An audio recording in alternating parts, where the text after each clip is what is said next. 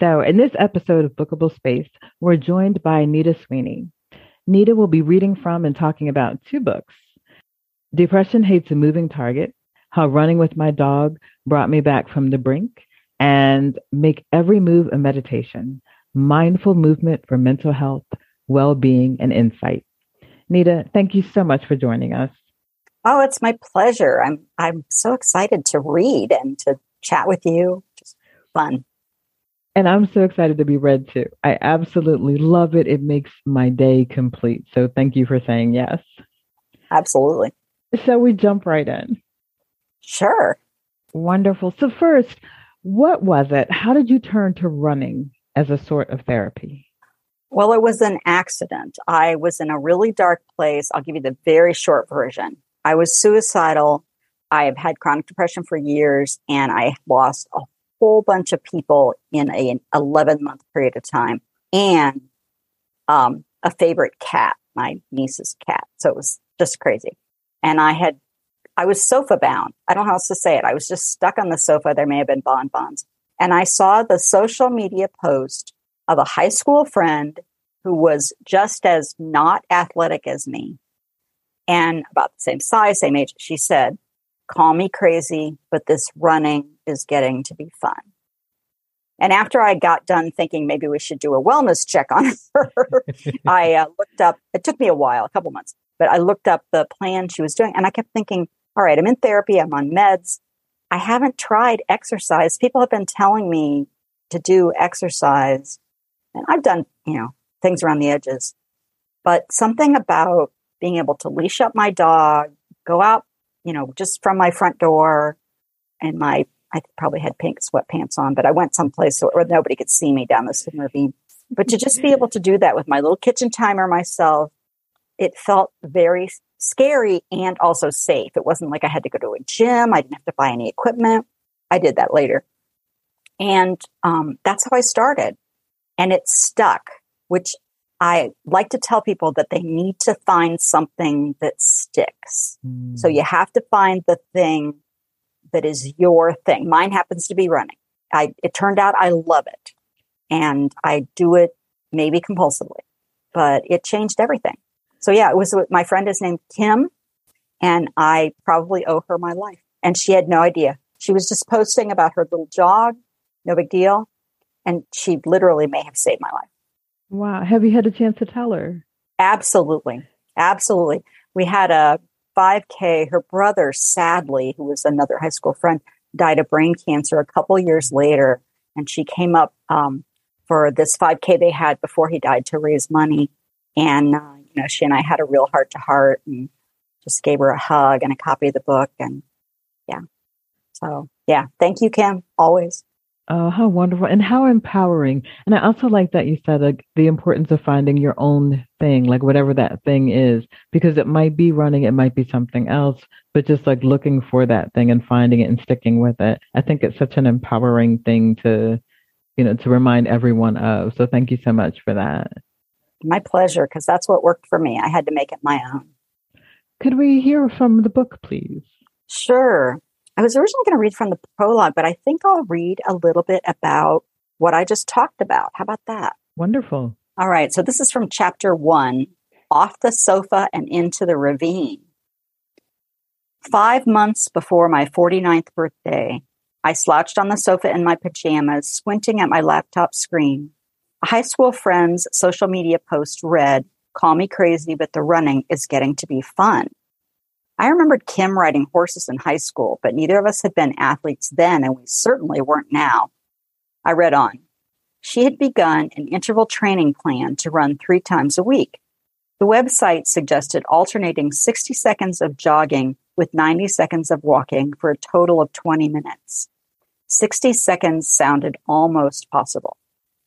But depression clung to me like a shroud. It was noon on a weekday. As usual, I'd just gotten up and hadn't showered in days. The simple act of walking Morgan, our yellow Labrador, around the block often proved too difficult. A few minutes into browsing Kim's interval running schedule, an extra long burst of hiccups reduced me to sobs. I cried until they passed, closed the laptop, and went back to bed. Still, her running posts nestled like seeds in the back of my consciousness. Later that week, posted, "Week 1 finished." Infected by her glee, I remembered the pleasure I'd had when I'd run short distances decades before. A seed sprouted. Around the same time, Fiona, a writer friend from London, also took up running. She loved buying trainers, sneakers. Her emails reminded me of my first trip to a running store decades earlier when I'd scoffed at the price tags to hide being intimidated by the options. Fiona also talked about how running felt and the glow after. She's younger than me, but not a youngster. That seed grew. Shortly before I saw Kim's post, I'd begun to have a recurring dream. My body gently rocked as I floated down the road through Griggs Reservoir, a wooded park along the Scioto River near our central Ohio home. My arms, bent at the elbows, swung by my sides. A breeze grazed my face. It felt like flying. The rhythm lulled me back to sleep when I woke from nightmares. There was no anxiety. I wasn't breathing heavily. Relaxed and happy, I was just moving through the bright green world. I was dreaming of running. Oh, how lovely. It sounds like such an empowering journey, and such also a personal and a special journey. And I'm curious about that decision to write about this, to share it with other people, to help us in that way. And also, what was that writing process like for you? Well, I've been writing for many, many years, mostly kind of a journaling, writing practice thing. I have studied with a woman named Natalie Goldberg, whose probably most famous book is Writing Down the Bones. And so I was in the practice of regularly recording things on paper, things like downloading my brain.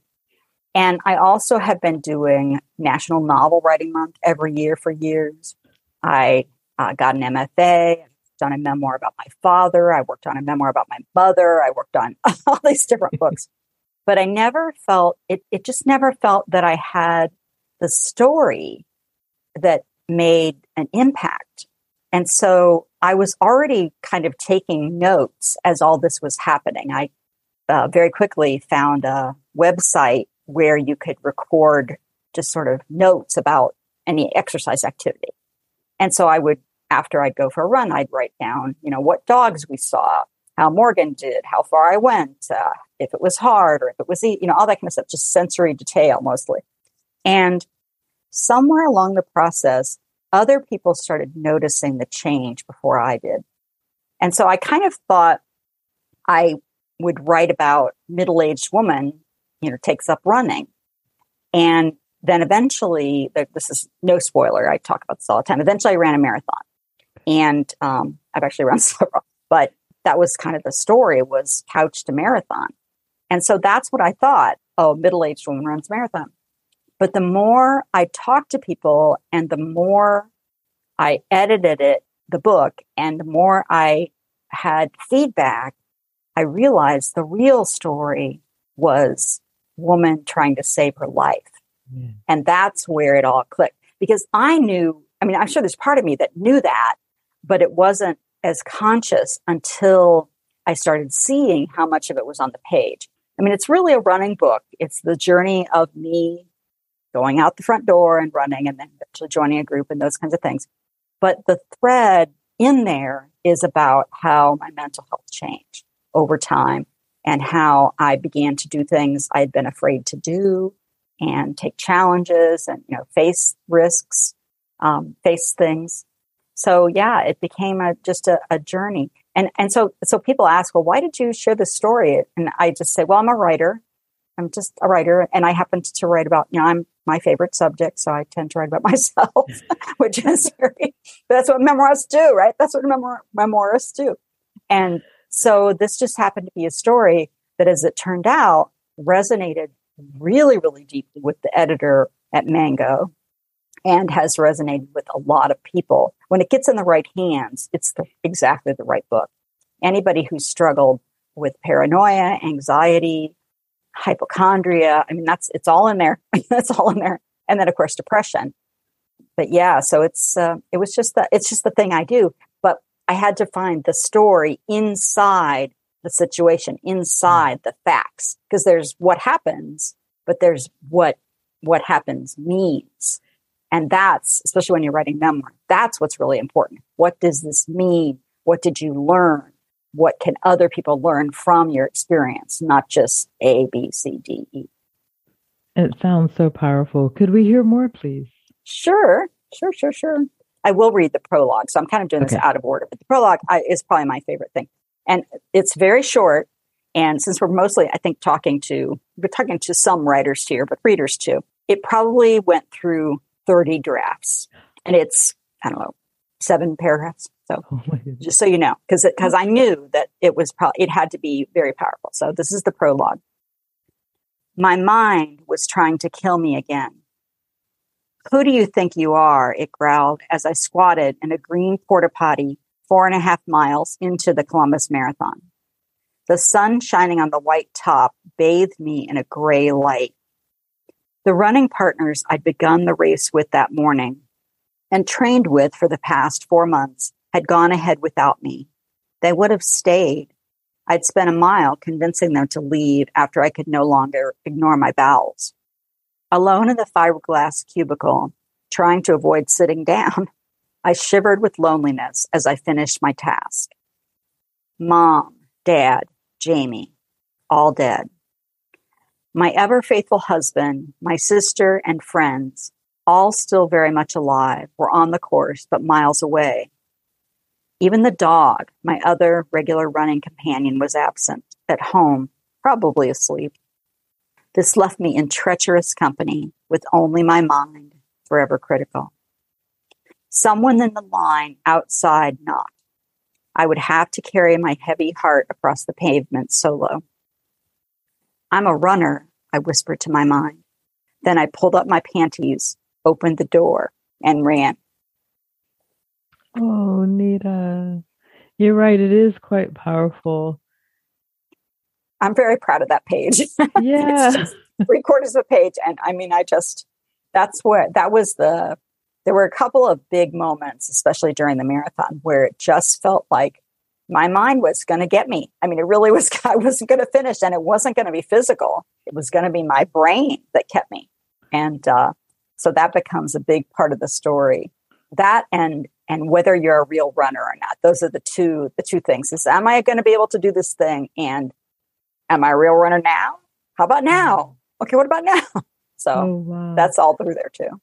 And I think it's also making me think of, how you just never know what someone else is going through or grappling with, or how you might be able to make things better for someone, even if it's just saying, hey, do you want to run together? Or, good job, or, well done, or something like that. Those things that can kind of come so naturally, but sometimes we kind of hold back and don't say them for whatever reason. And how far is something like that? Just saying, hey, do you want to listen? I can listen to you. Do you want to talk about it? Wow. So, so you've given us all things that we can do and to help ourselves and other people to kind of make it through the day. So it's like you're just giving and giving. So thank you so much. Thank you. And you're welcome. But thank you. That's really, I hadn't thought of it that way, but you're right. Oh, so I have my final question. I've been telling myself I can only do 3 questions, and then I sneak one in about like where we can buy the book. But I feel like that's more of a comment than a question. So my final question is, from running to mindful movement, what led you to that transition? And do they do the same things for the mind and the body? There's a lot of overlap in the mental, it's physical, emotional, cognitive benefits that come from both exercise and meditation. And that's the next book is about meditation. But I had actually been meditating for many, many years before I started running. And it's not that it wasn't enough. There was just something about the physical benefits that was like rocket fuel for my mental health. So there's tons of overlap. And what happened And I didn't talk about it as much in Depression Hates a Moving Target because it's really a mental health book. But what happened was I pretty quickly realized that I could meditate while I was running, that I almost was anyway, because I tend to choose maybe a visual object to focus on, like a particular color, or I have a congenital defect in my ankle. And so sometimes I have sensations in my ankle. So I might notice that, make that my object of meditation and just bring myself back. And it helps with boredom. Running can be really boring. It also helps with pain management because usually when you have pain when you're running, you're not injuring yourself. It's just hard. Running can be hard, especially if you do long distances. And so being able to say, oh, look, there's pain. Hey, come run with me, pain. And kind of befriending it as opposed to trying to push it away or distract yourself or getting curious. What is pain? What does pain really feel like? Because often we get so anxious about pain that we don't even know what it actually is. So the meditation practice, it dovetails very nicely with, for me, running, but really any kind of exercise. In doing the next book, I did a ton of research and kind of talked to a bunch of people who are meditators about what they do in their exercise. And I have people who meditate while they're playing laser tag, disc golf, Zumba, ice skating, Brazilian jiu-jitsu, physical therapy exercise. I mean, you name it, sailing. I couldn't believe that, just the variety, pickleball, everything. So it was very cool to find out that, I mean, I was pretty sure, I mean, I definitely did not make this up. This has been centuries of 2,000 years, whatever, of practice. But to have people just affirm that they were already doing this too, and they were using similar language, similar techniques, that just was very helpful in my courage in stepping forward with the next book.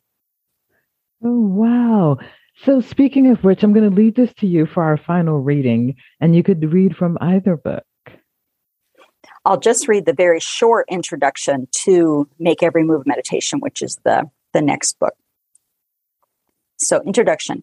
On a bright Saturday morning, as I ran along the Olentangy Trail with 3 other members of our PACE group, the conversation turned to meditation.